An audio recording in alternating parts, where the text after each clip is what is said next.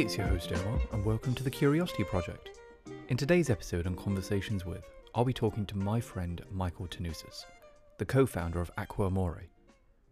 We will be discussing Michael's history, the science behind mineral water, and understanding the idea of aqua mineralogy. Thank you for tuning in, and I hope you enjoy the episode. Oh, mate. But no, Michael, I have to say, thanks so much, mate, for jumping on. We've worked on loads of stuff together. We've done quite a few episodes. You were officially the first ever guest to come on the show. Do you remember when we called you on over a phone call? Yeah. Right, I didn't know I was the first ever guest. You were the first ever person to ever talk, apart from myself and Umar, on the show ever. I didn't realise that. Wow. Yeah, I don't know so what you kind have of that bar accolade. Just a pretty low bar for everyone else to. No, I to build doubt on. that. I doubt that. No, it was received very well, mate. It was received very well. I think it was with regards to the glass on the Svalbardi bottles or something along those lines. And you kind of explained some of the manufacturing processes involved in that particular thing. So it was very cool. But yeah, you've got that accolade. So there you go. No one's ever going to take that from you.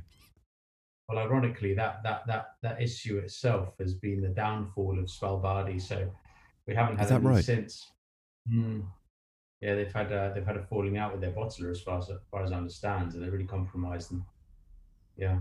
Oh my God. So yeah, so we've got to find another luxury water to fill the demands, because people like giving these items as gifts or just trying them out.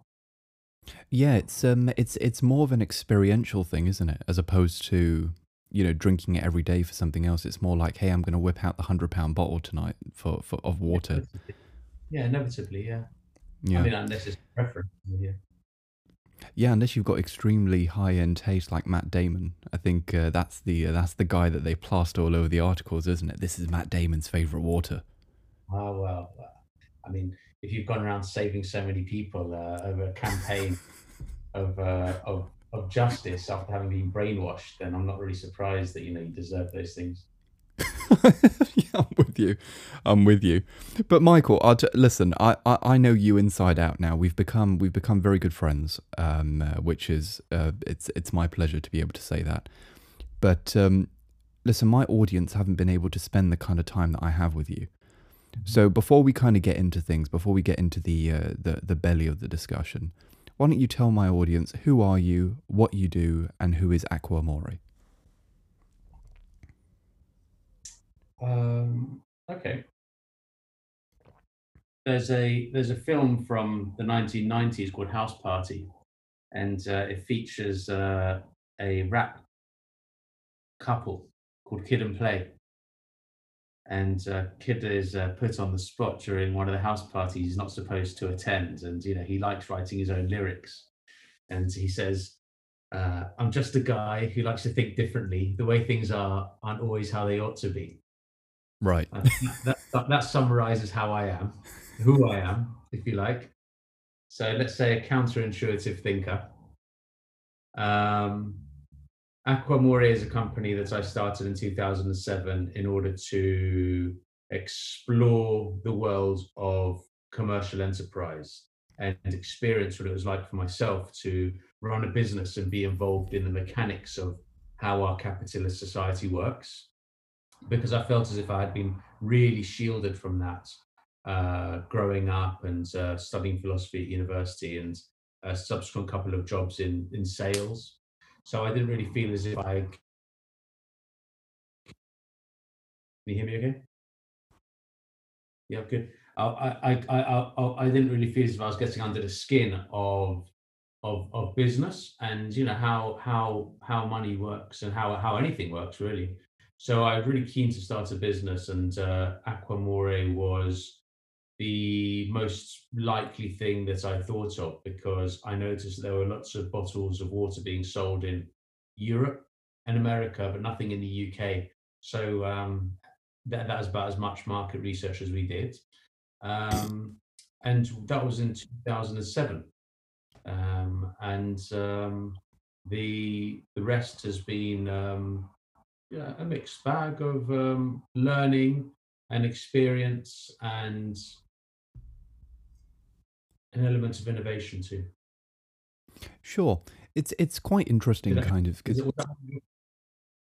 was that, mate? was that all of your questions? Yeah, yeah, yeah, You totally. I asked me mean, three it's questions that I. you did. Um, I mean, it's fairly interesting, particularly when I start talking to you about the your story of getting into water. Essentially, that's what it is. And you've got some interesting stories with regards to that of exactly how you got into it. I mean, there's one thing of going into a business for the sake of business, right? But there's a certain level of passion that you have, which I've picked up on the first time we spoke. Where did that come from? You know, why did you get so hot over water? What was the situation there? What ignited that passion? Well, I felt it was interesting. I felt it was interesting. I felt it was something that we didn't understand in the UK and wasn't really catered for. And I felt simply the void of anything to cater for an interest was interesting in of itself. So I think that the fact that these products weren't available to people, yet they were just water, made it interesting because there already were a number of waters available. There was Vitel then being sold in the UK in the supermarkets as the premium water above Evian. And I Mm, remember when I was in a job, we bought 3 bottles of Evian, Volvic, and Vitel, I think. And we did a taste test with my mates to try and figure out what the difference was between them. And sure. it was we noticed something, but there wasn't much meaningful commentary that we could add simply because it's very difficult to communicate what was going on with water. I mean, there's no smell and there's no taste. So I was aware that they were different, and the bottles were beautiful as well. So obviously there was a lot of love and care being put into them, which indicated it was an established industry. If it was an established industry, it meant that there was longevity to it. So that appeals to me also. Um, and it was something with a fairly low bar of entry as well. I mean, I didn't need to have studied or gained any prior certificates in order to enter that field. So it was just really shifting boxes, but in a slightly differentiated market. So Sure. I that mean, was appealing. that I guess that makes sense. I we're definitely going to be talking about this kind of semantics, lack of semantics, and lack of vocabulary when it comes to experience, when it comes to describing what you're experiencing when it comes to water, because there's some really interesting studies that I've been researching recently with regards to official evidence of recognizing the ability of people to be able to identify certain minerals in water, which is quite fascinating. So we're going to get into that a bit later. But the fascinating thing that I've definitely found is when we're talking about things like water, there is this broad idea that water is water. You know, you've got bottled water, you've got cheap stuff, you've got expensive stuff. The cheap stuff are in plastic bottles, the expensive stuff are in glass bottles. You've got tap water. London tap water tastes like crap. Scottish tap water tastes lovely because it's probably directly, plugged into a spring or something like that. So it's unusual that when you're looking at things to go into business for, that you pick something which is widely recognized as already very well understood and something that's an afterthought when people are consuming that particular commodity. One of the first attempts to really try and figure out what it was that I was selling was stimulated by an associate I had at the time, who was into wine, and he suggested that we started tasting water with wine to try and figure out how one could affect the other. And Mm. that was a very interesting project called Minerals and Terroir, which we ran at a Michelin star restaurant, or was it 2 Michelin stars? I think it's two, at in Pimlico, called Roussillon at the time. It's closed now, but that was run. The chef there was Alexis Gauthier, who's now quite a prominent vegan chef. So his restaurants are just Ah, vegan. Yeah, he was a protege of Alain Ducasse. And Oh, cool. Could you before you carry on, Michael? Could you just explain what terroir means? What is that? terroir is not only a physical origin, but also a almost a metaphysical concept that combines uh, with the physical to create a sense of place in wine, if you like.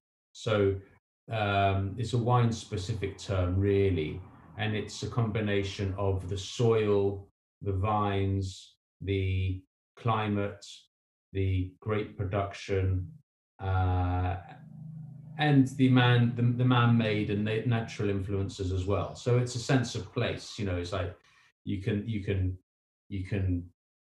feel the sunshine in the wine, on the side of the hill. Sure, sure. That phrase where Tuscan olive oil tastes like the Tuscan sun, right? Right. So it's a factual, but partially, as far as I can infer, and there are probably listeners that will be able to set us straight in the commentary, or at least give another version. As far as I can tell, and I've been around wine people for a while now, it's it's partially a metaphysical thing. It's a bit nostalgic as well It's as a bit romantic. yeah, because enology is really the study of, look, how is this wine made and what the factors go into it. So what's terroir? Terroir is the Sure. notion. It's a notion. It's a romanticized notion of the what is encapsulated in a bottle of wine. I'm with you. But that could be quite that could become that could in my head it seems as though that the idea of terroir could potentially be translated into the go from the metaphysical to the physical when you're talking about water. So in particular, a water that I've had a bit of experience with and spoken to you about is 22 Artesian, which I think the spring is based in Rioja. Yeah, In near Spain, Logroño. and the terroir over there has a genuine effect on the mineral content on that particular water, right? So in that respect, it's a fairly physical a physical thing. Well, I mean, is it why using the word terroir? I mean, it's for me, it's provenance. Sure, Yeah, it's as simple as that. Water has provenance, and water is the mineral water is the very articulation of provenance. So people look to identify, where has my product originated. Well, the provenance of 22 Artesian is the rocks that are formed of the ancient sea near Logroño in La Rioja, which are full of ancient fossils, and so they allow the water to dissolve those fossils and get quite high levels of magnesium and calcium. As interesting. well. Now, one other thing that you mentioned earlier, Michael, and I just want to kind of clarify this is when you were talking about the barrier to entry or bar to entry rather in the water industry. Yeah. I do want to kind of clarify this because, as far as I'm concerned, there are genuine academies that are maybe not when you were getting involved, but I do know now there are genuine academies and there are certifications involved, and similar to wine, becoming a wine sommelier, maybe not so stringent. But if you could just clarify that for the audience a little bit.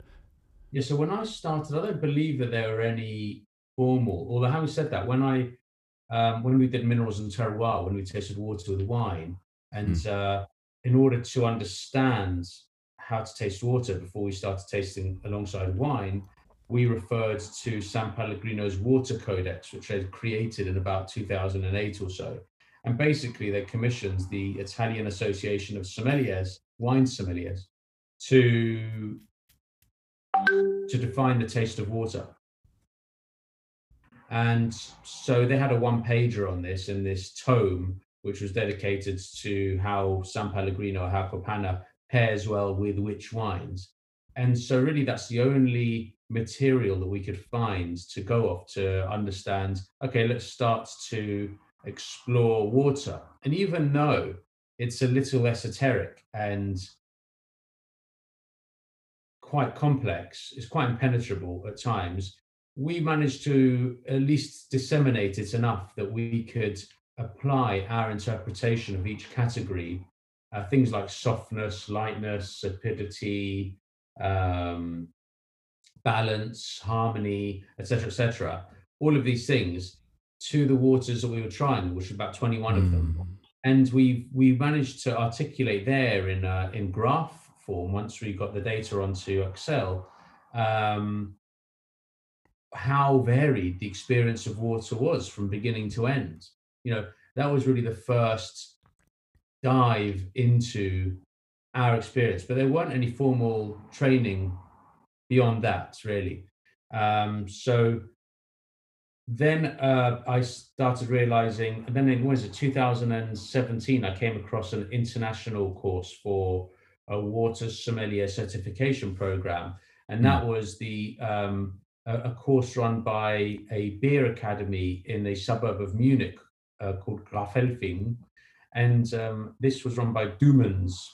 And it was a 2-week course.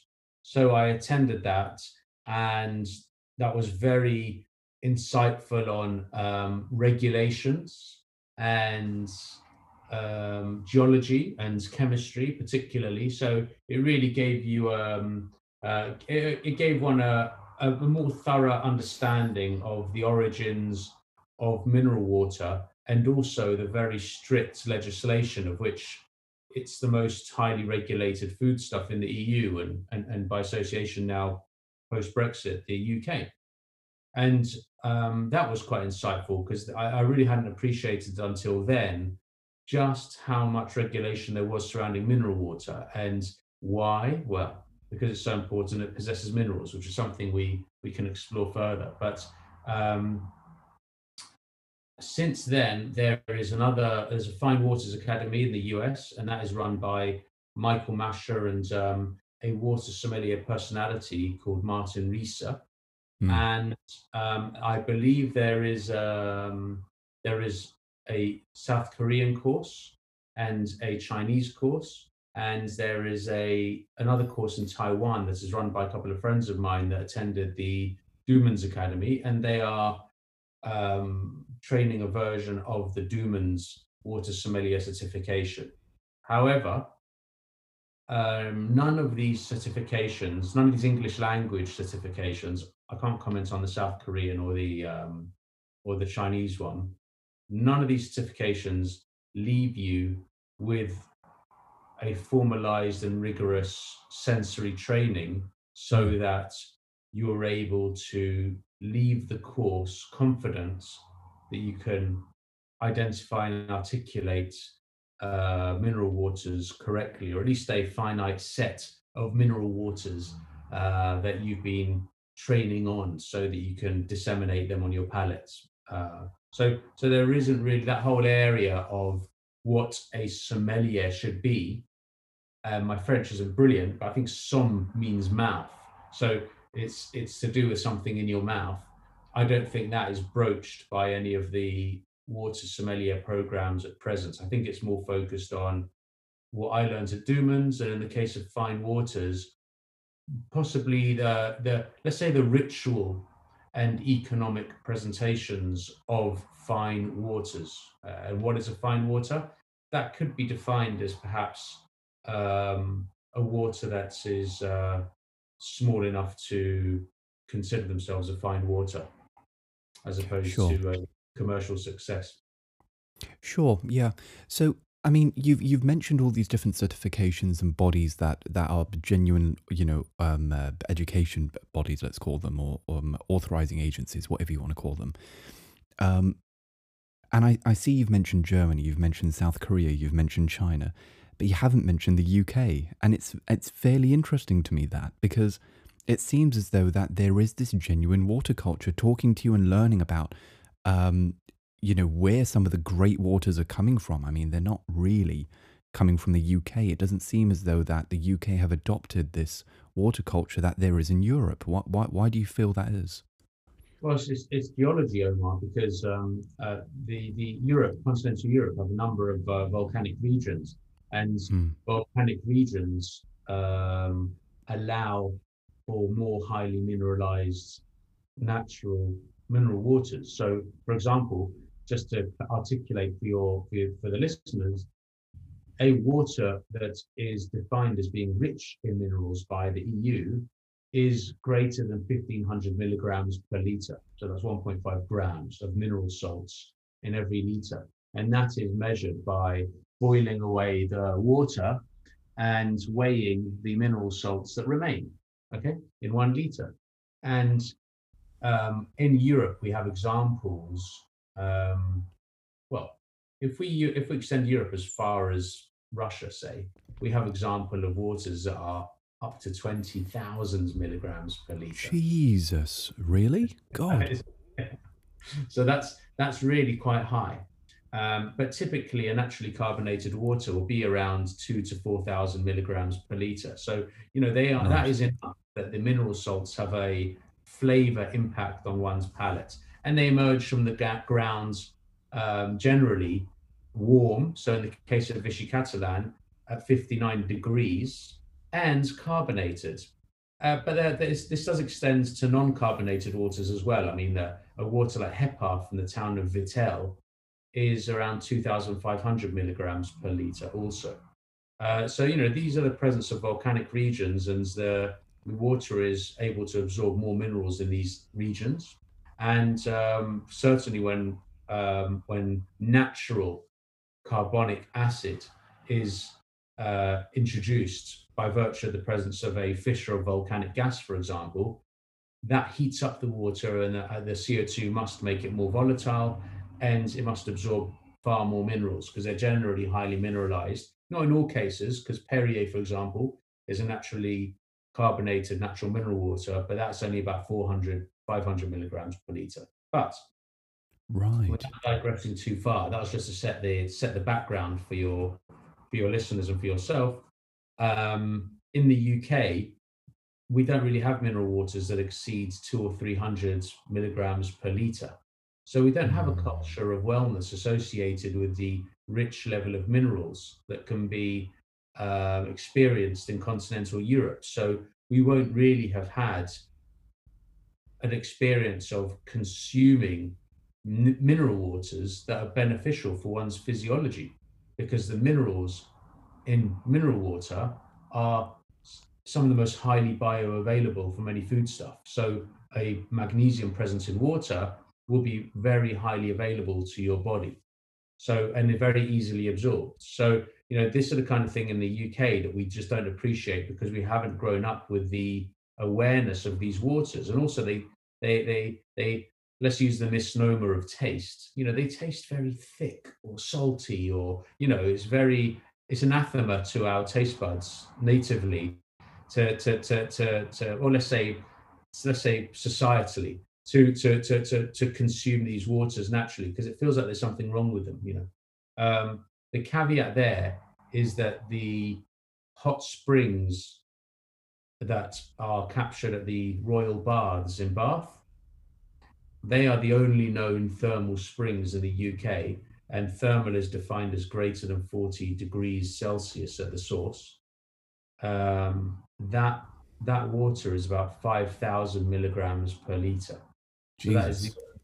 that is the only known source of naturally carbonated and highly mineralized and thermal water in the British Isles, in fact. So that and the Romans, who were aware of the quality of water, zoned in on that and built baths there, in order to benefit from the mineral richness of the water. I mean, this idea of bioavailability is something that really rocked my world when I started diving into this. You first opened me up to it, and I as I normally do, I end up going down a rabbit hole. And it was really quite fascinating for me, kind of, and the funny thing is that the idea of water being the most bioavailable source of minerals on Earth is not something that's new. It's widely researched and widely accepted within the scientific community, that by chemists and biologists alike, and nutritionists as well, that water is the most bioavailable source of minerals on Earth. And it's very, very interesting to me. And I remember when I got back in touch with you and I said, "Hey, listen, I've done some research on this and this and this," and you told me a few of the kind of habits that people in Italy and Spain have when it comes to water. Could you just reiterate some of those habits? It's quite interesting. Well, I mean, I was speaking with a urologist the other day, and Mm. his patients asked him what kind of water should I be drinking, and he said, "Well, tap water is fine." I said to him, "But if for kidney stones, for kidney stones, that's what they're My asking me." God. And I said to him, "Well, in Italy, they consume Fiugi water because it's well known and well researched that it helps to break down kidney stones specifically." My And God. he was quite surprised by this. He'd never heard that before. So that is one example of how, given the right culture and awareness of a natural product and an appreciation of it, the academic world investigates it further and comes out with some conclusions, which are useful to people. So we have customers who have been guided by doctors in France to consume Vichy Celestin for their gout to alleviate symptoms of gout. And I've done some reading on it subsequently. And, gout hydration does really help with gout. It really does help a lot. So a combination of these very high minerals, possibly the sodium in Vichy Celestin, really helps to alleviate the symptoms of gout. And this particular chap, specifically, he's been our customer since 2009 or so, down in Wow. Chichester. Yeah, he just buys a load at a time. And he just makes sure he always has access to the water. So he He's always definitely, stocked up. yeah, oh, yeah. Another one which was, we had a customer who wanted us to verify the silica content on the label on the bottles of Fiji in our warehouse because they differed from the ones she bought in Waitrose, differed from the declaration on our website. And it's true. Um, Natural mineral water sources are permitted to vary within certain parameters over time, and the labeling's got to keep up with it. So it's plausible that the information on our website can creep a little from the current, the most recent labeling. And so we did that. We humoured her. I thought we were humouring her, to be honest with you. Sure. You So you we thought she was being a bit too pedantic. Yes, but I mean, having run a water company for so long, it's really difficult to anticipate what people's interests are in water because it's such a catch-all Oh yeah. for beliefs and awareness, right? So I couldn't dismiss it out of hand. So we sent her the images, and I asked her why, and she said that her son has autism, and autism is linked to aluminium toxicity. And aluminium toxicity is an area of academia that I believe has been very under researched because there isn't much funding for it, because aluminium is pervasive everywhere, but yet it hasn't really been in all of human civilization until we figured out how to industrialize and manufacture aluminium. So it's not really supposed to interact with organic substances, when having been consumed. And the takeaway from this is that it's an underlying cause of um, certain issues in the human system, such as Alzheimer's, Asperger's, autism. Maybe or not those specifically, or maybe or not others as well. I'm not an expert in these areas, but nevertheless, silica in water is the only known substance to flush aluminium toxicity from the body. And the scientist who I read into, which is Chris Exley at the University of Kiel, they recommend 30 milligrams per day, at least, of silica in order to maintain the flushing of aluminium toxicity from one's body, which I thought was quite remarkable, really, because for me that really framed this sense of water as a means to an end, as a vessel, Mm. H2O as a vessel for minerals that can impact the physiology. And I subsequently had that echoed back to me when I went to the water sommelier course in Dumans in Germany, because the guy who runs it, Dr. Peter Schropp, is a chemist. So he's quite thorough on the effects of minerals, and he mentioned that silica flushes aluminium toxicity from the body. So, and this was within a space of a few months. So I heard it independently from two different sources, and academic sources, that silica had this effect on the body, which I thought was quite remarkable and really framed for me a sense of we're really missing a trick here in the UK, particularly. So I mean, like this research that you mentioned with regards to silica really switched a light bulb in my head when you mentioned this story to me, and I decided to do a further research on this and try and understand where's the credence coming from. And in fact, I at the same time I had this great obsession with magnesium. You know, as someone who's extremely passionate about great gut health, I think it's extremely important. And unfortunately, with so many processed foods that we have nowadays, the beneficial gut flora in our stomachs are just being robbed from us. It's a terrible thing. You know, people are now suffering from bloated feelings as if it's something normal, when it really isn't. It's not something that's our body is used to. It's something that's fairly been introduced to our digestive systems only within the last few decades. Where for thousands of years previously, our bodies were used to consuming natural organic foods. Mm. So, I think it's really a massive shame. So it was fairly interesting. And I don't know if you know about this, but there's this really interesting meeting point, this kind of intersection of silica benefits and magnesium benefits, which is fairly interesting. And there's a particular study, I can't remember it off the top of my head. Magnesium is essentially there's three different types of magnesium. You've got magnesium citrate, magnesium threonate, and magnesium glycinate or glycerin, something along those lines.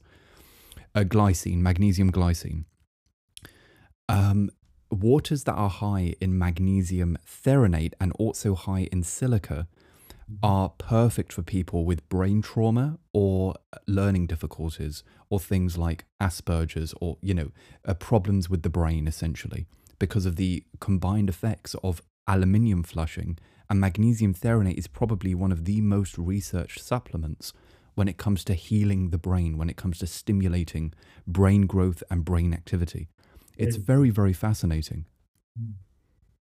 Mm. Yeah, well, you're the man, Omar. You're my cue, aren't you? Yeah, absolutely, absolutely.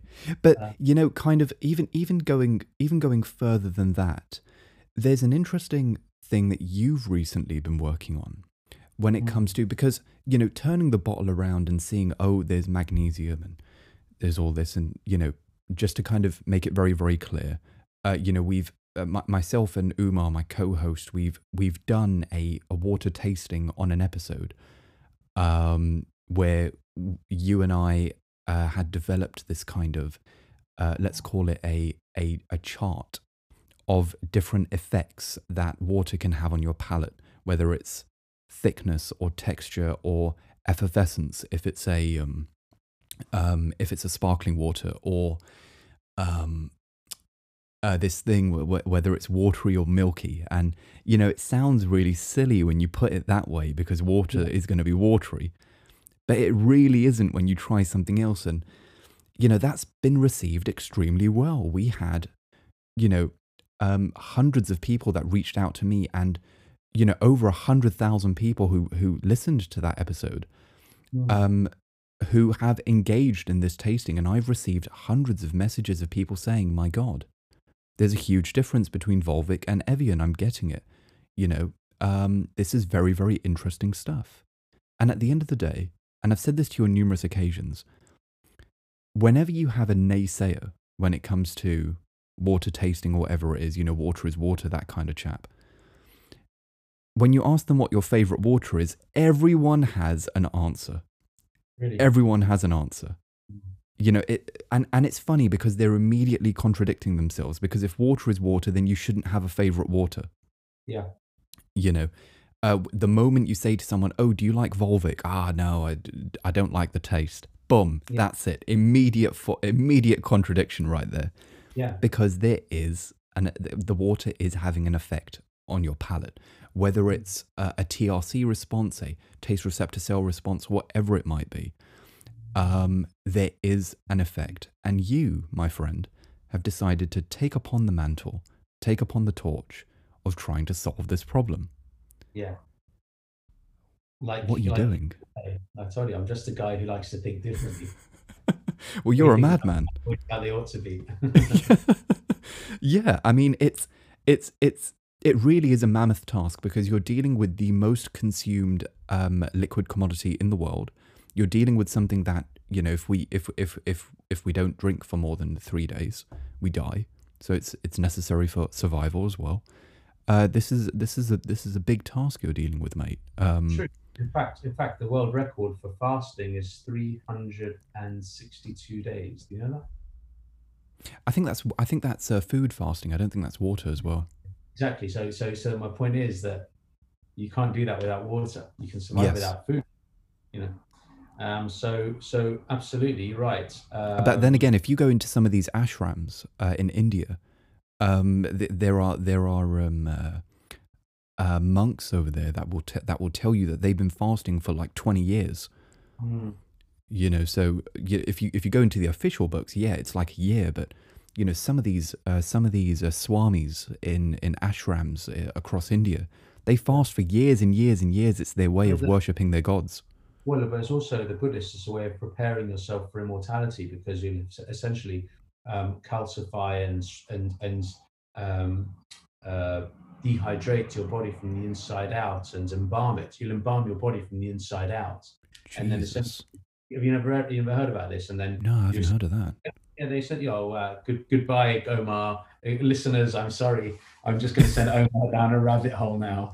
Uh, so basically, there's a very certain sect of Buddhism where they believe in immortality and they in self-embalming. So they self-embalm through feeding them so it's through fasting for many years, but then approaching their death essentially feeding themselves a very certain specific diet of seeds, which gradually poisons them and also dehydrates them from the inside out, embalms them from the inside out.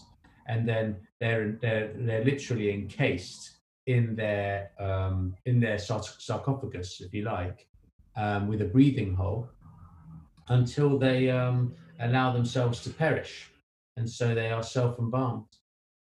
Holy shit. Yeah. This is a modern practice. It may still go on, but there are definitely examples of such corpses which exist that Oh can be my researched and God. investigated. Yeah, Holy moly. Yeah, it's crazy. Wow. yeah, My God. That that's that in, that's intense. yeah, that is intense. Yeah, incredible. Jesus. Yeah, My God. Yeah, yeah, I'm gonna look into that. That's quite interesting actually. oh yeah. So you and your fasting suck. Yeah, exactly. Exactly. It's absolute lightweight. 16-hour fast. Are you mad? 16 years. I fast until I'm dead. More, yeah, I fast in order to immortalize. Yeah, Exactly. I fast to die. That's what I do. yeah. um, But basically, but yeah, the heart beats so slowly that they're just barely alive, but it's in a catatonic state. So mm, they induce a coma through this fasting and through the self poisoning, but they are still alive, but it's a catatonic state. So wow. it's yeah, it's really amazing. Goodness me. Yeah, so Goodness me. that's I the mean, night if it's they go down. yeah, that's definitely quite interesting. But Oh yeah, you know, I think something that most people can try out because I would definitely not recommend embalming yourself with frickin' seeds and lack of water. That's what we don't want. But what would be very interesting though is, like I said, we kind of went down this thing with, you know, texture and all that sort of stuff, and this hydration term that we kept saying, you know, when we were tasting something like Spa Rain, which is very, very low in TDS, in mineral solids. yeah, By the way, you use a slightly different measurement to what I've been accustomed to, which is ppm. you use something else. Can you just tell me what that's all about, just so I understand? TDS and parts per million are effectively. Yeah, that's a good point. Parts per million. Yeah, ppm. It's not really widely used measure ppm. Not in Europe. Sure. TDS is, as I described earlier, which is the weight of mineral salts after a liter of water has been boiled away. Hmm. So parts per million. I'd have to remind myself, Omar, what that is. Um, it's not a very commonly used term, but it is out there. You are right. Um, the common one that's interchanged is total dissolved solids and dry residue, which effectively mean the same thing. Sure. Um, then there's also conductivity. There's another measure of mineral water. So Interesting. measures the level of anions and cations. And the Oh, Italians, I remember you mentioning that to me. Yeah. Yeah. Yeah. Yeah. yeah. So that's a mu figure measured somehow. Sure. Sure. But yeah, no, I always thought that is there a right way of doing it? But there's clearly different ways of measuring TDS. Um, but I just want to kind of set the precedent before you get into this idea that you've been developing, right? Mhm. So I've done a bit of research and I've come across two very interesting studies. One that was carried out in 2013 and another that was carried out in 2017. Okay. Now, for those who say that water doesn't taste of anything or water doesn't provide you with an experience, the only experience is either it's sparkling or it's still, which is an extremely popular stance. Without romanticizing things, let's look at the science behind it. And there were studies that were conducted, one in 2013, which was a blind test of 20 different bottled minerals with varying mineral contents, and 25 bottles of tap water samples.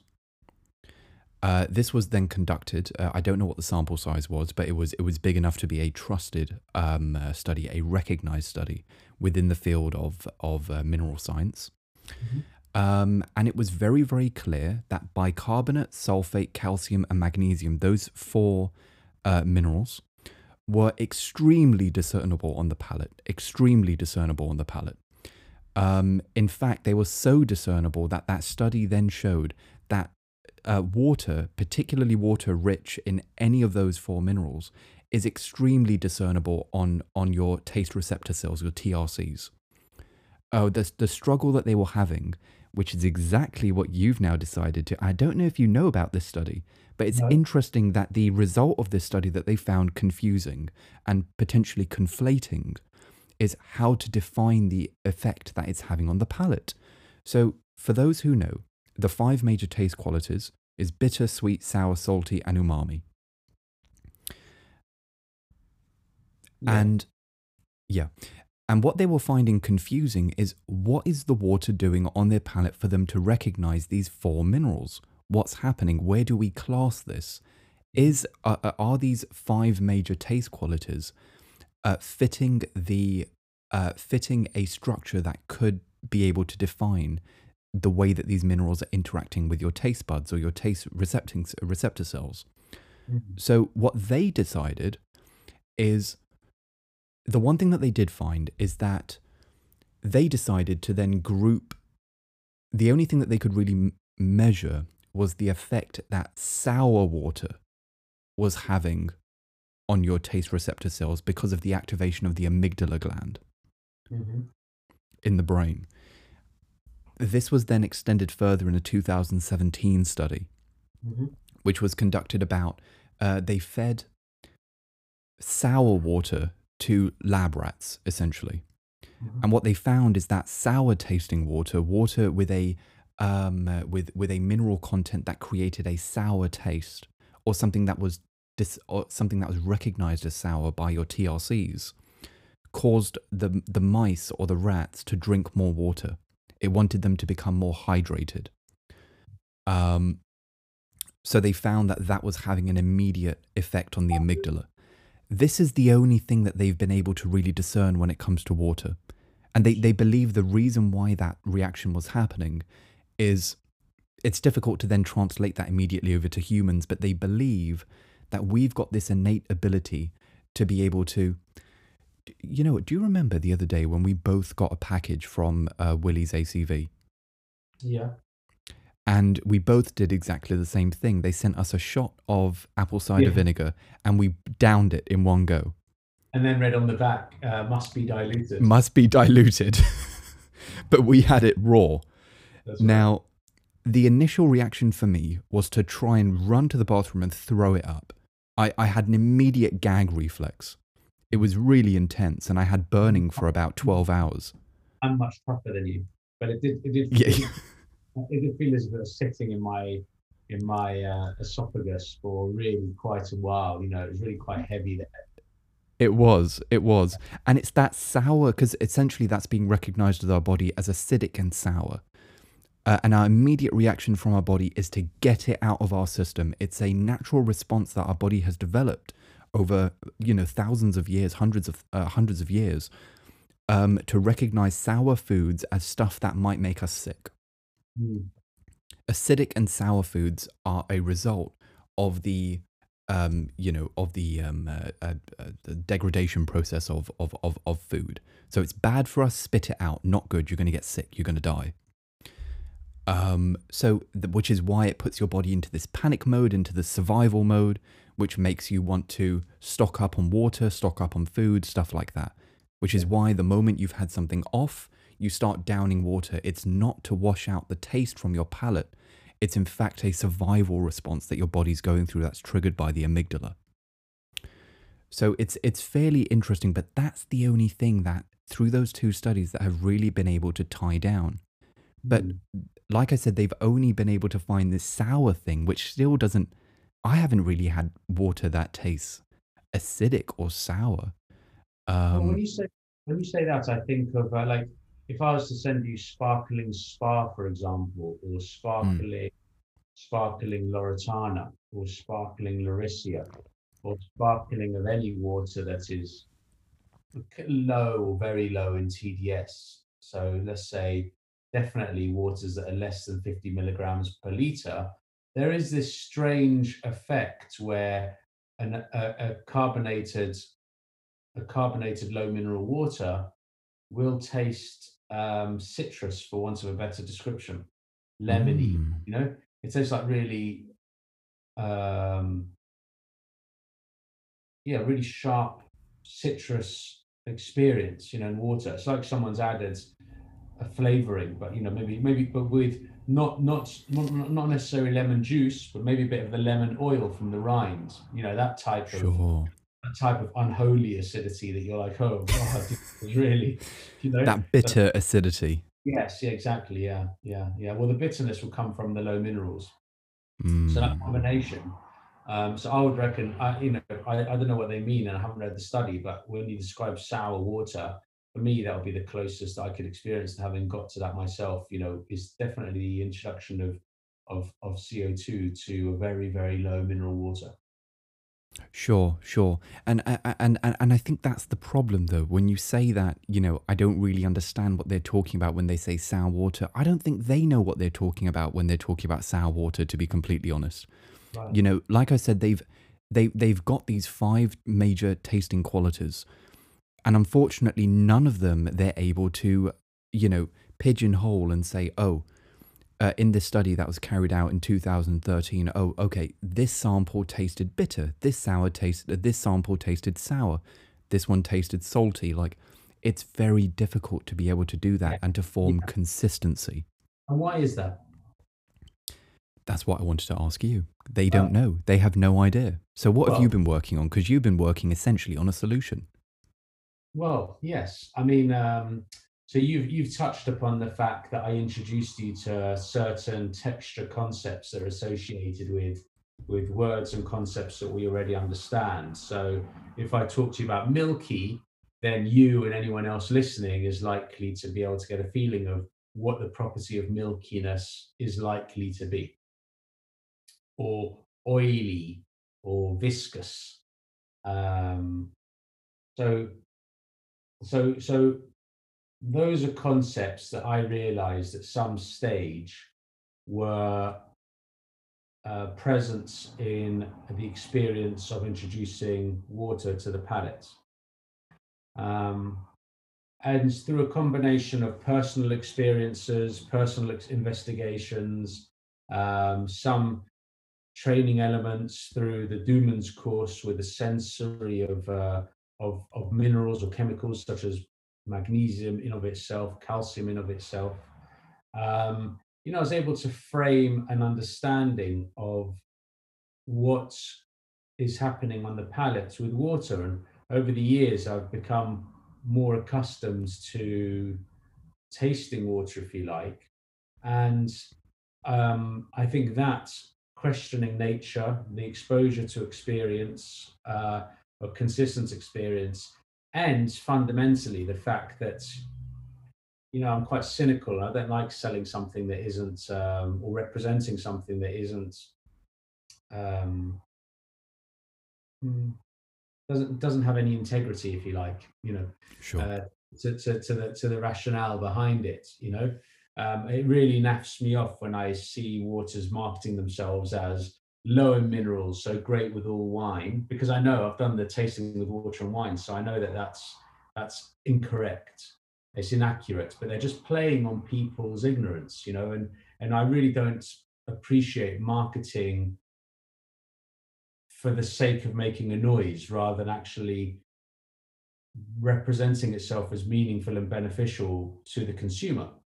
Sure.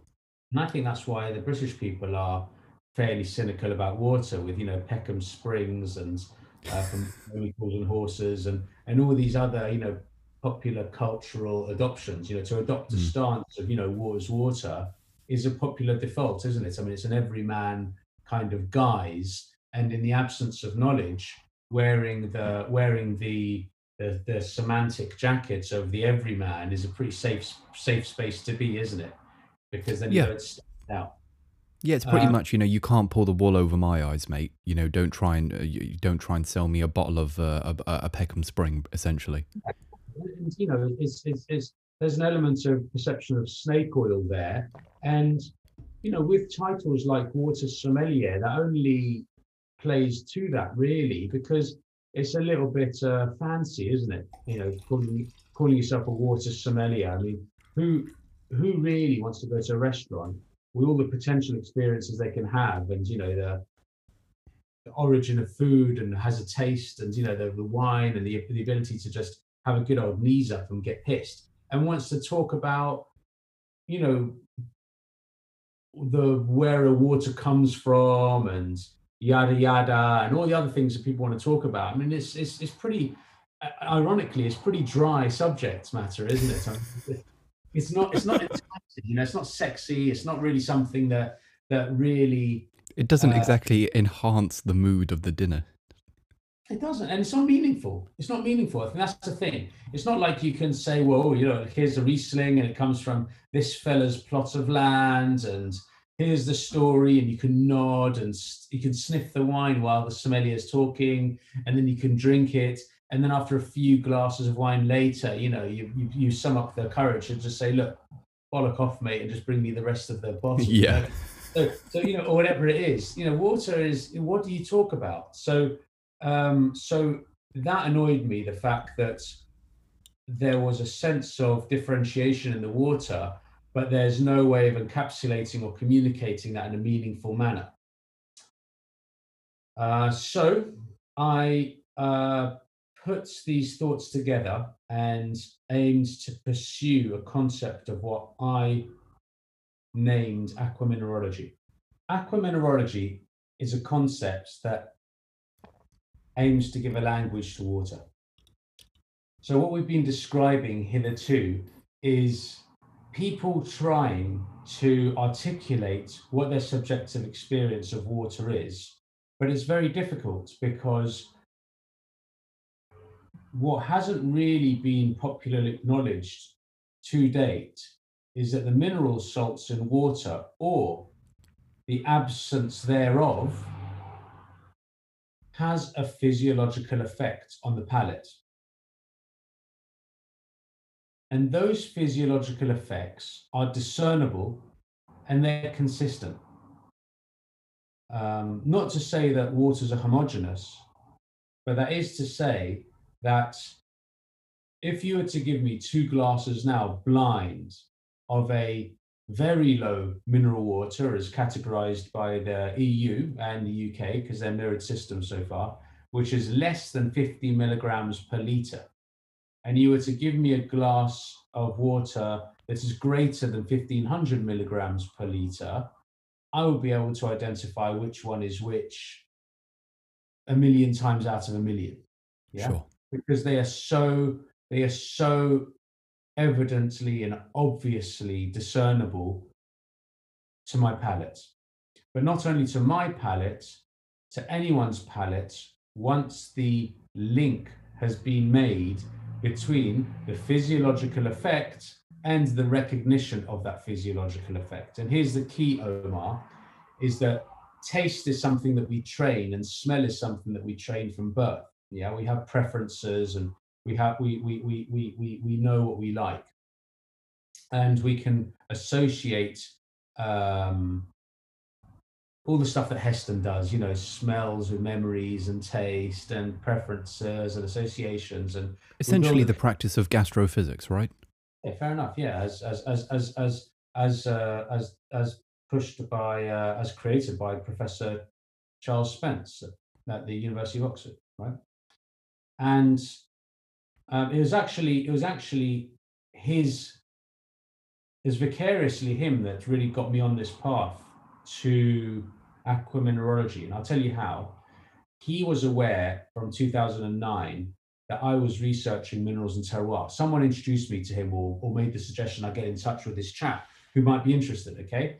And then he introduced himself, and he said he'd been doing some work with Heston Blumenthal, who is the chief experimenter at the Fat Duck restaurants and the Fat Duck Group. And he's one of the world's leading gastronomists, if you like, and people associate him with this concept of molecular gastronomy. But basically, he's a creative thinker who likes to question things, and that comes to disseminating food, and that fell really in line with Professor Charles Spencer's work of trying to understand relationships between our perception of the senses and food, yeah, or beverages. And so I told him about minerals and terroir, and he was interested in that because no one had ever really done a study of how waters can affect the wine, and to develop a scoring charts thereof that allow meaningful dissemination of positive or negative effects and everything in between. And he invited me to a seminar on gastrophysics at his college in Oxford, and I attended. And one of the presentations there was made by a chef who'd been working with Professor Spence, and it was having taken a chocolate and created two dishes out of that chocolate. One presented in a soft, rounded, textured manner, and one created in a crispy, jagged edge kind of manner. And he asked people to name them with a binary choice. One of the names was Kiki, and the other one was Booba. And he found a trend in that people would associate Kiki with the chocolates that was crispy and edgy, if you like, and Booba with chocolates that was textured and soft and round, like a mousse, I suppose, or ganache or something like that. And this was based on a theory, like a phonosemantic theory by this American Austrian psychologist in the 1930s called Rudolf Steiner, I believe. Hmm. And basically, he said that you take these two images. So one is represented by what looks like a fried egg, essentially, or the headlight of the ugly Porsche 911 that no one likes. Is it the 996? I think it is. And you take an image like an outline of a shard of glass, like a broken, like say a smashed window, the hole in the middle of it. So Sure. the outline is like that, and the outline of the other is like a fried egg. And people in the Western world associate the sound kiki with the sharp edges and the buba with the soft edges. Okay, it generally tracks. I mean, it's not universal, but generally speaking, most people associate one word with one image. Now, that really resonated with me, and that really created a spark because I realized finally that this was the basis of a communicable. Here was a concept that that the symbology of which represented the 3D feeling I had on my palate when I tasted water. So Mm. until that point, I'd been telling people, well, some waters are like Evian and some waters are like Volvic, because my palate could discern that these two are different. And I recognized that bicarbonates made a water feel really thick and viscous, as in Evian. And also through my tastings until then, I'd realized that calcium made a water feel really soft on the tip of the tongue as well. Pillowy, feathery, really, I don't know, like putting your tongue into an ice cream or a mousse or something, that kind of real softness. And uh, and uh, and so I realized when I saw this Bubakiki theory that this represented the visual image of water on my palate. So for me, this was a way forward, like a hurrah moment, like Dovriga, like Archimedes said. Um, you know, it's it's a way of grappling with a concept that isn't encapsulated by any existing words in the English language. Okay, so I then started this theory of look, a water's either booba or kiki, and playing with that idea. And then I did the water sommelier thing, and I presented the concept there, and it found resonance with about 3/4 of the class. I found out that Kiki Booba didn't necessarily resonate with Mandarin Chinese because Kiki is a word, is quite a soft word in that language, or at least Ah, one permutation of, because Mandarin, it works on um, on phonetics really and pronunciation, so that the same sounds or the same symbol can be uttered 5 different ways, and the way that you sure. say it, low to high. Pitch and timbre affects the meanings of the words quite significantly.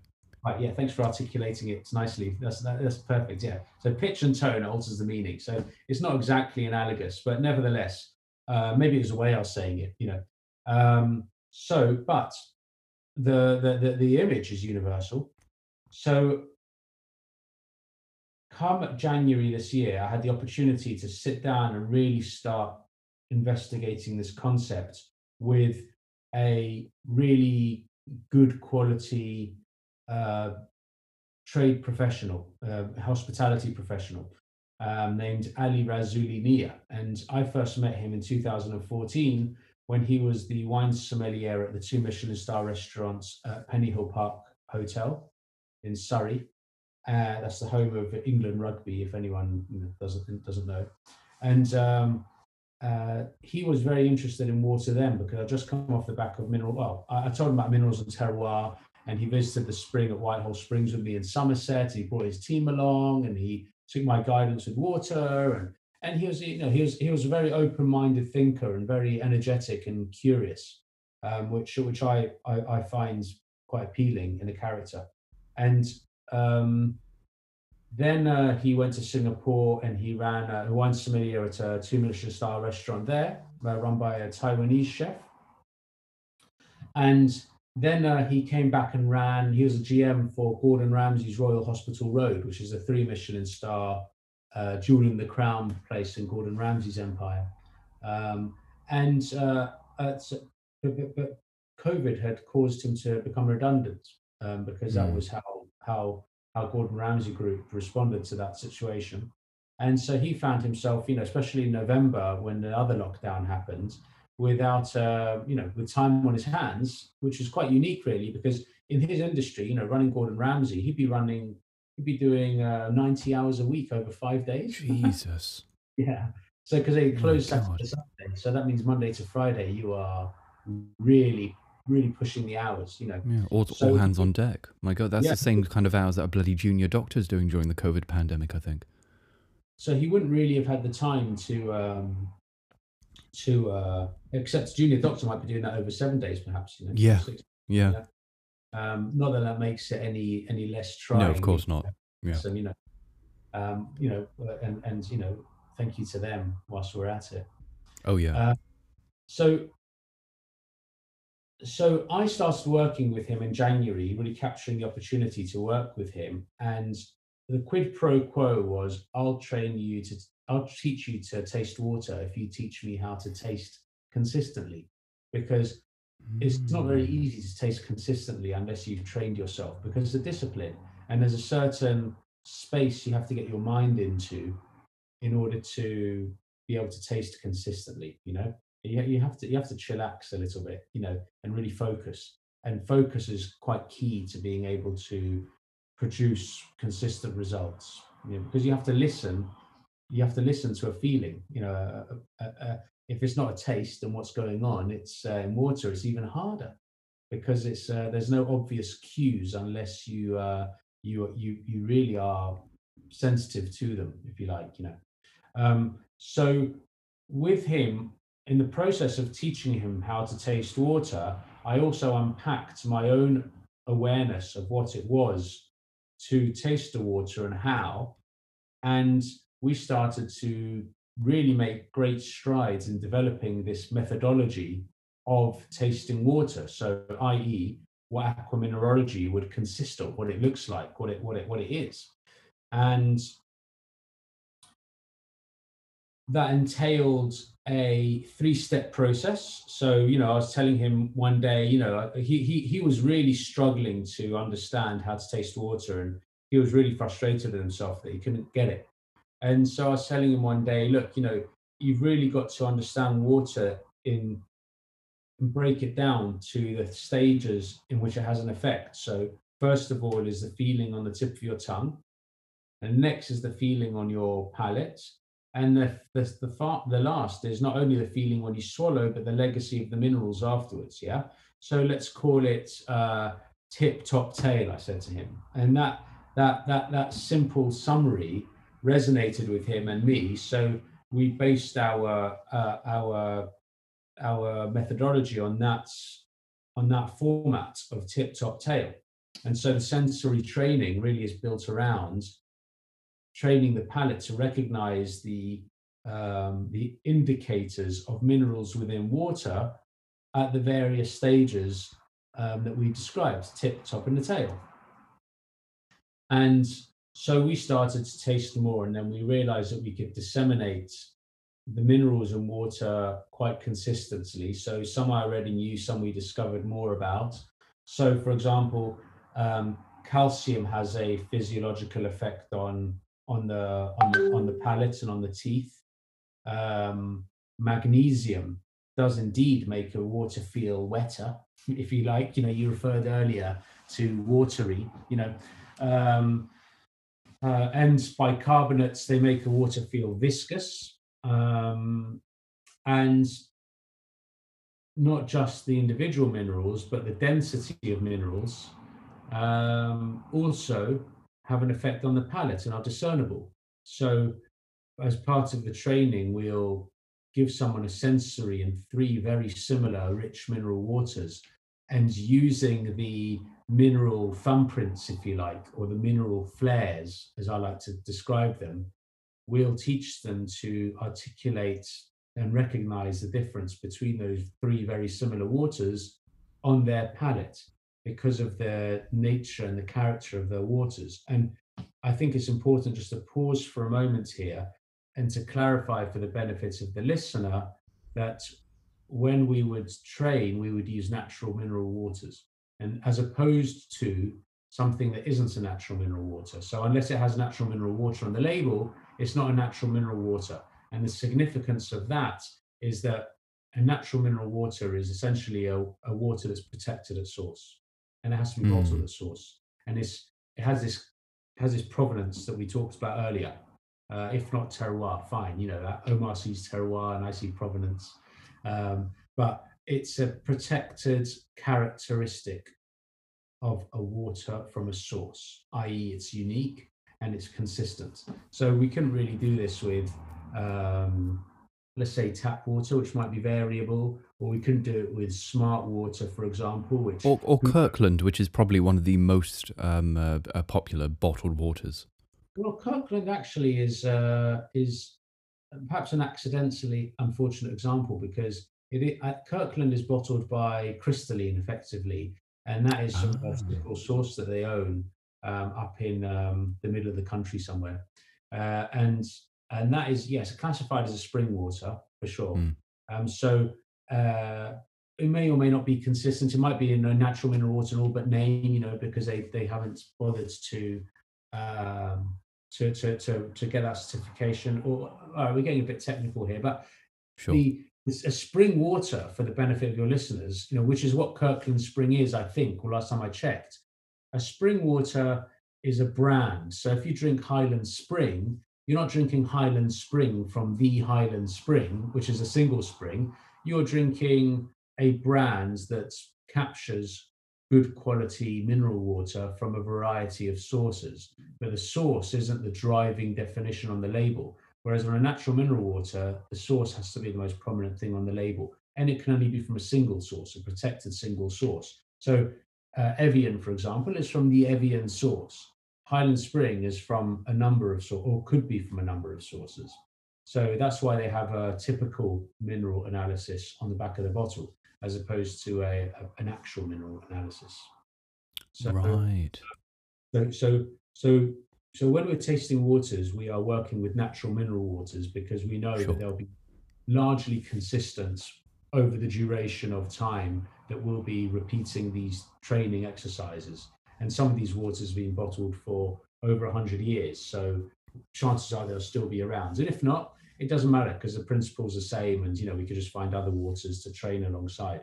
So really, aquamineralogy has put us in a position where we can consistently identify the presence of certain minerals in water on the palate, and we can recognize the level of minerals in the water, the density of minerals in the water. So we can recognize a low mineral water, a medium mineral water, and a high mineral water. That's one of the challenges that we'll put to people who are being trained, is to recognize that using the methodology. And they should be consistent 100% of the time, because the methodology is really well thought out and it's really effective, and it really does enable the recognition of mineral salts on the palate consistently, which is a world's first. Essentially, it's never been done before, as far as I'm aware. Perhaps the other courses accepted, but I mean, they haven't popularized that knowledge, if that is the case. And given the people who have attended those courses that I've spoken to, I very much doubt that forms part of the training either. So essentially, we've created a world's first in the UK by pushing this theory and this knowledge, and really forcing an understanding of what makes water different, because innately we can all sense a difference in water, just like we are pre-programmed to react however we do to vinegar or decomposing foods or whatever. We can sense a difference in water. Our palates are super sensitive. I mean, imagine how many taste buds a typical tongue has, and that's notwithstanding the 25% of the population that are super tasters, which have a greater density of taste buds on their tongue, or the 25% who are whatever the opposite of super tasters are, that have about 25% less taste Hmm. buds on their taste receptors on their tongue. Um, a typical, we can all, I'm convinced we can all sense the difference in waters on the palate innately. I'm convinced of that. And I've trained loads of people over the years, even in basic, this versus this, and unless you are purposefully belligerent and you refuse to acknowledge the um, physiological effect of the mineral salts on your palate, or the absence of mineral salts on your palate, you can't avoid but acknowledging it, because it's not a choice, it's a physiological effect. And so you really have to, well, you really have to choose to not listen to that, So okay, Yeah, this I is mean, you're always going to get what I like to call the taste like chicken chap. You know, it's all right. it's it's you're always going to get one of them. Um, you put chicken, you put beef, you put vegetables, everything you give them, oh, it tastes like chicken. You know, Well, we it's had many years ago. I did a taste test for a hotel in in Belfast, called the Merchant Hotel. Did a water menu, and they got media from all over the world, because they stocked our iceberg water and they sold it for £50 a bottle. And whoa, media from all over the world was fascinated by this. I mean, they're okay. Yes, it was partially designed, but partially, I mean, they bought the bottles from us for 10, 20 quid. But by the time you stick them on a pallet and ship them to Northern Ireland, one pallet costs tons. I mean, yeah, and that was only like 50 cases. So it's 200 quid. So it adds £4 to a bottle already. And then they add their gross percentage margin of what, say 85%, whatever it is, plus amplify it a little bit for their marketing. I mean, it was a really popular PR success for them. And as part of that, so I flew over and I did a taste test for a number of journalists and the waiting staff there as well. And we did the Evian versus Volvic sensory. And I asked people to articulate it, using the kind of words you pluck out of thin air, like we do, sure, because it doesn't have any words. And the BBC journalist came in late. He came after I'd introduced the Evian versus Volvic to everyone, and everyone had a chance round table to contribute to articulating what the effects were. And there was a consensus that they were different, right? And then this chap walks in and like, oh yes, okay, well, for your benefits, let's just repeat this. I'd like you to taste both glasses and just to articulate what the difference is. And he tasted both, and he said they're both the same. And oh, Jesus, everyone said, "Oh, come on, get out of it," because they'd already been through that process of acknowledgement, if you like. So I don't think it was groupthink, because what I subsequently know is that there is a definite difference in them, and I knew that at the time as well, because of the minerals, and those can be trained and articulated. And it's quite obvious in the case of Evian Volvic. So any listeners here who want to get on board themselves and haven't already listened to your previous podcasts, buy a bottle of Evian, buy a bottle of Volvic, room temperature, clean glass, ideally a thin rimmed glass for and a wide rimmed glass as well, not a narrow one, and just taste each water and leave each water on your palate for a little while, and just see what happens, and then determine for yourself whether there's a difference between the two. And make sure your palate's well hydrated beforehand. That's another thing I'd add. So back to aqua mineralogy, we're in a position where we can train people how to tell the difference between mineral waters, okay? But is that enough? No, because that still leaves us with a gap of recognizing and articulating and sharing the concept. So how do I hashtag my favorite water experience to my followers on whatever social media, or how do I exchange the idea to other prospective Omars or Michaels or Curiosity Project listeners out there who might be interested in humoring themselves and learning more about a particular subject, and just exchanging ideas, shooting the shit, whatever it is. So I disseminated the concept of Bubakiki and broke it down into a modular format that correlates to the tip-top tail methodology, which essentially breaks down the words into components, or the concept into components, and then rebuilding them together constitutes 8 unique experiences of water, or 8 ways of defining water. So therefore, a water has 8 faces, if you like. Sure. There are there are 8 experiences to be gained from interaction with a natural mineral water. Well, with a water, but consistently through a natural mineral water. And those are the basis of a phonosemantic language that we've aimed to create with aqua mineralogy. So part of aqua mineralogy, what we're aiming to create, and I say aiming to because number one, we haven't pinned it down 100% just yet. We're an inch away, but we just need to finalize it.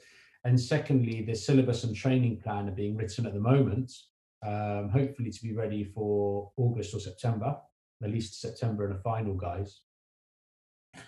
What we aim to do is to train people in how to not only consistently, let's willfully use the misnomer taste, yeah? So how to consistently taste the minerals in mineral water, but also to articulate those differences with the words to describe them.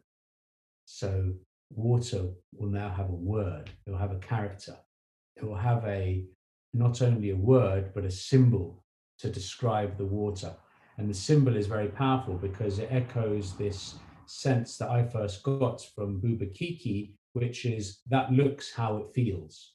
And the Mm. looking how it feels is a very important component of people onboarding universally with the human experience of water on the palate. And so the language is really secondary to the visual language, the symbology language. And so, really, what I aim to introduce to the world with aqua mineralogy is a universalization of a language of water. So, an articulation of what water can do on our palate and how waters differ and are similar in terms of their experiences and what people prefer and don't prefer. And really, it's as simple as that, in a way, you know, if you like. Yeah, simple as that, hey? But, but it involves an element of training, but I think there's also an element of familiarity. I mean, I did a sensory introduction to aqua mineralogy for the sommelier team of the Fat Duck recently, and for their wine team, and there was a barista there as well. And we had a couple of hours, so I just did a high low natural water, and so non-carbonated taste with them, and um, that went down well. They obviously experienced something they'd never really experienced before. So that was a really potted version of aqua mineralogy for them, and that had a tremendous effect. They're interested in being trained further in aqua mineralogy because all beverage training hitherto, it focuses on aroma and taste, whereas aqua mineralogy, it focuses on physiological effects and the sensitivity of the palate to texture.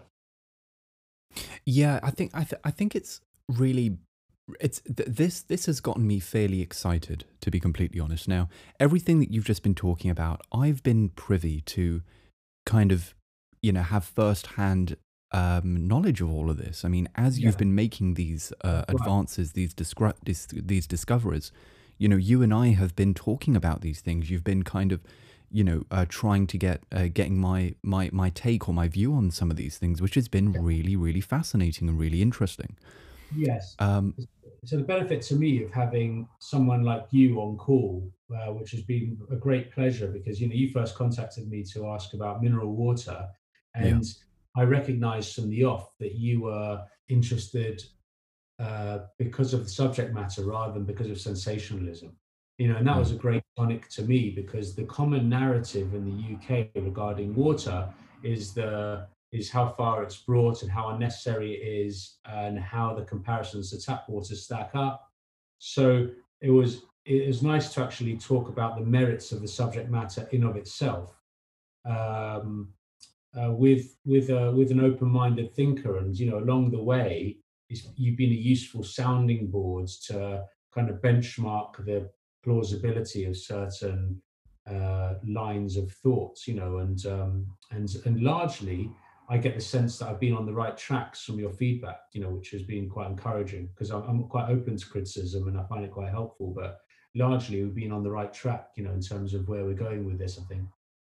I totally agree. I mean, it's been an interesting journey, not only to witness, but to also play, albeit a small role, some kind of role in this process. Because there have been directions where it's been going where I kind of see it not appealing to mass market, and I think that's the important thing.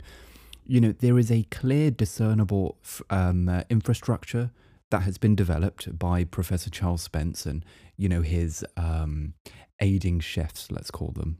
Whether it's Heston or the numerous other chefs that he's worked with. Um, with regards to gastro experiences, with regards to how you can accentuate the experience of a steak, or Yeah. how you can change the sensory experience by putting something in a different colored plate, Yes. um, Or you know, music. Or music or too. music, yeah, or music, or even providing an endorphin rush before you start eating your um, before you start eating, encouraging laughter before you start eating, and how that can affect how your Exactly. brain interprets eating food. And there was another link. I forgot about this. I proved a very early version of this concept when I was contacted by a very well-known restaurant critic called Jay Rayner, and he's a big bloke I think he's the Observer food critic, and he's also an author, and um, and he's a guest critic on MasterChef, and generally, a good old round bloke. He's just a big bloke, just like. And he contacted me and he said, "I'm writing this book and I'm researching on mineral water, and I'm wondering if you could teach me about water." I'm not quite sure how he found us, but there you go. He did the right thing. And so I created a water tasting flight for him in order that he could disseminate the difference between sparkling waters. And that started off with a tasting of still water, Evian versus Volvic, just so he could discern the difference between minerals on his palate. And this process was actually described in his book, The Last Supper. Yeah, that's what it's called, his book. And um, basically, I introduced him to Evian versus Volvic, and I said, look, this is what you want to look for: this thickness, this viscosity versus etc. etc. And in his book, he describes it as, he was talking about the minerals and blah blah blah. Yeah, right. But then when I mentioned the concept of bubakiki in order to make it analogous to my interpretation of Evian and Volvic, and then told him about this theory that I'd got from this seminar by Professor Charles Spence, all of a sudden he got it. So he went Mm. from he went from healthily cynical and slightly doubtful to open-minded and appreciative of the concept, and it struck a resonance with him, and it actually had an effect. The effect that I intended, the effect that I believe the minerals is analogous to the mineral experience. And he already knew Professor Charles Spence, and he was already aware of the theory of Bubakiki. So this concept out there had already shaped and preconditioned someone who was familiar with the concepts that had been done by Professor Charles Spence as well, obviously, because he's so impactful with his influence at the very highest levels of gastronomy, at the really experimental areas.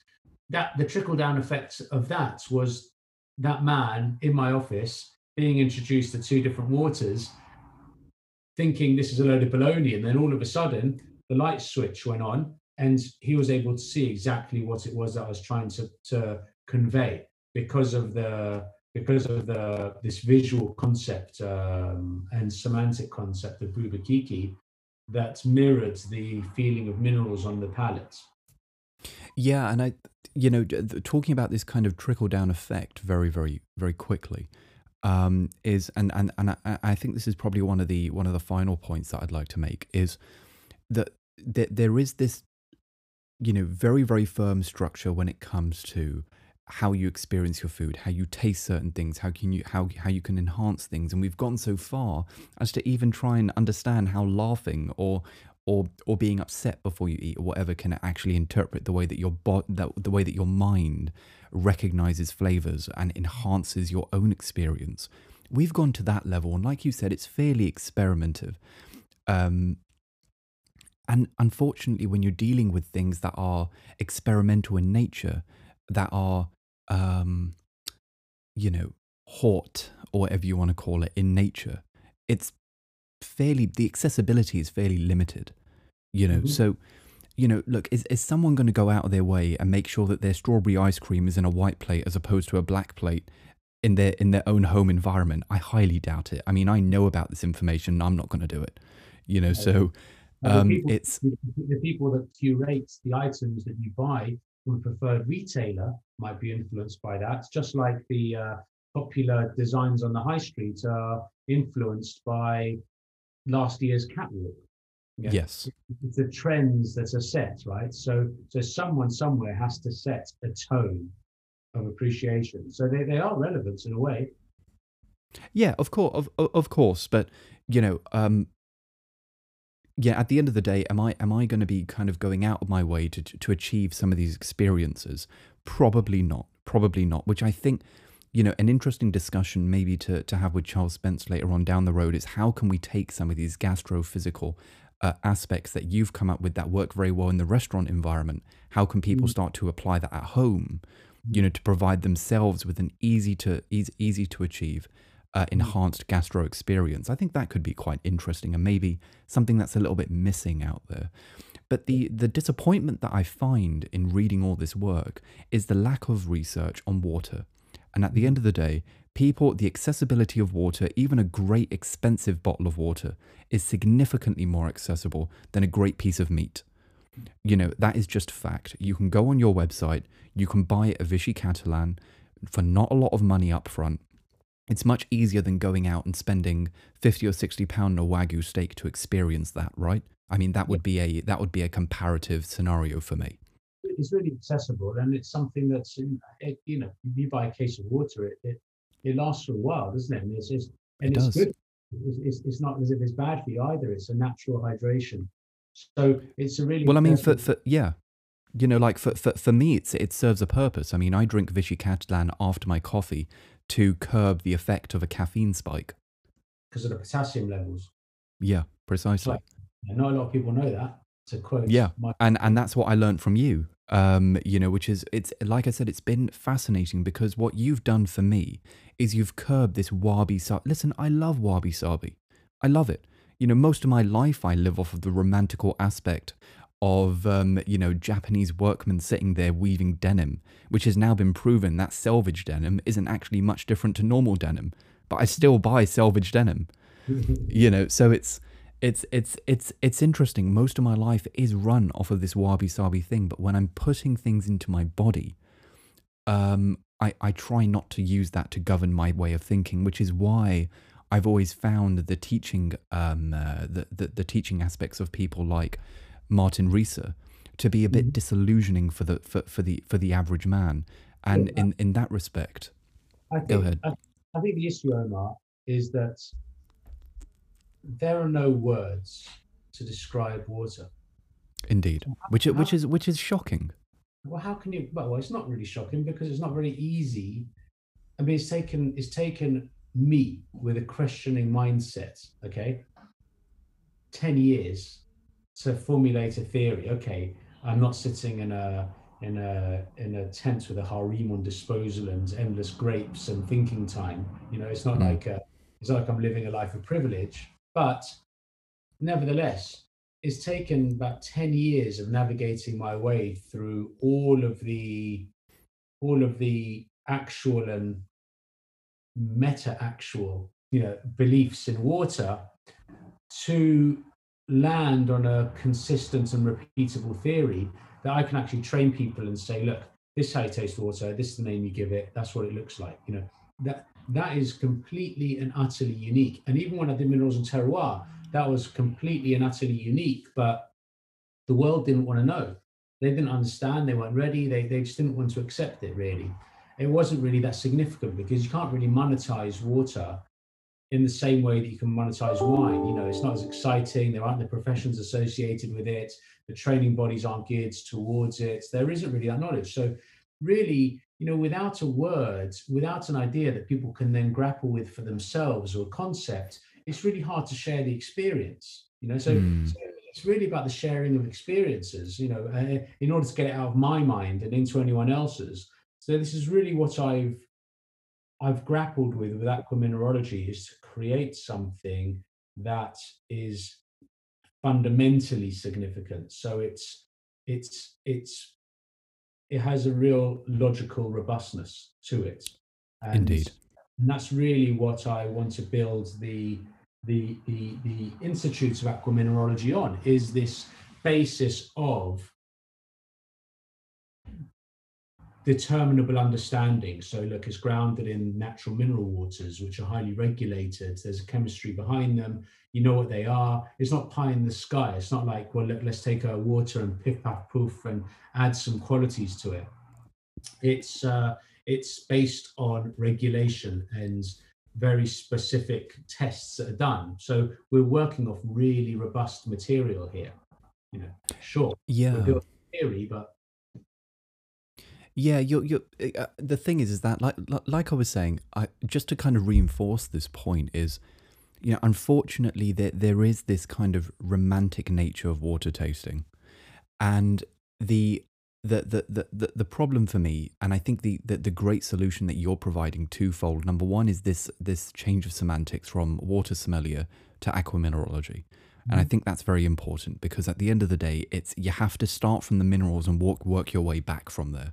the water sommelier still exists, just that Of the sommelier course. is catered for what it is that I aim to do. So they're entirely cohabitable, but aquamineralogy is the recognition of mineral salts on the palate and the language to describe them. You know, that it's entire water sommelier doesn't profess to do that. Of course, of course. But I think that is the right approach with regards to aqua mineralogy. You have to start from the minerals and work your way back from there. You know, Yes. that's where it starts at the end of the day. That's where the experience is starting, and that's where that legacy is created in the, let's call it an aftertaste. It's a misnomer, but that's the only word I can possibly think of right now, the aftertaste of the water in your mouth, on your palate. So, you know, I have to say it's extremely exciting for me as someone who's become very passionate about this in the experiences I've had with you, with the different waters that I've been tasting. It's been very, very exciting.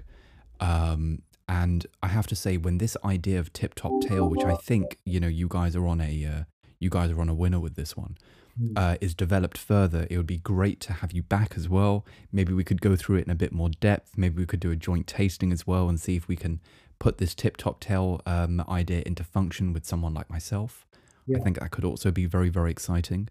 But yeah. I have to say, Michael, for now, it's been an absolute pleasure having you on the show and learning about aqua mineralogy and introducing it to my audience as well. So I have to thank you for that. You're welcome. It'd be great to hear what the comments are and see what people's thoughts are, because it's something obviously really quite new and innovative, and so it's nice to be on the edge of something and to get people's feedback. So you know, any feedback's useful. But it's been a pleasure talking to you too, as always.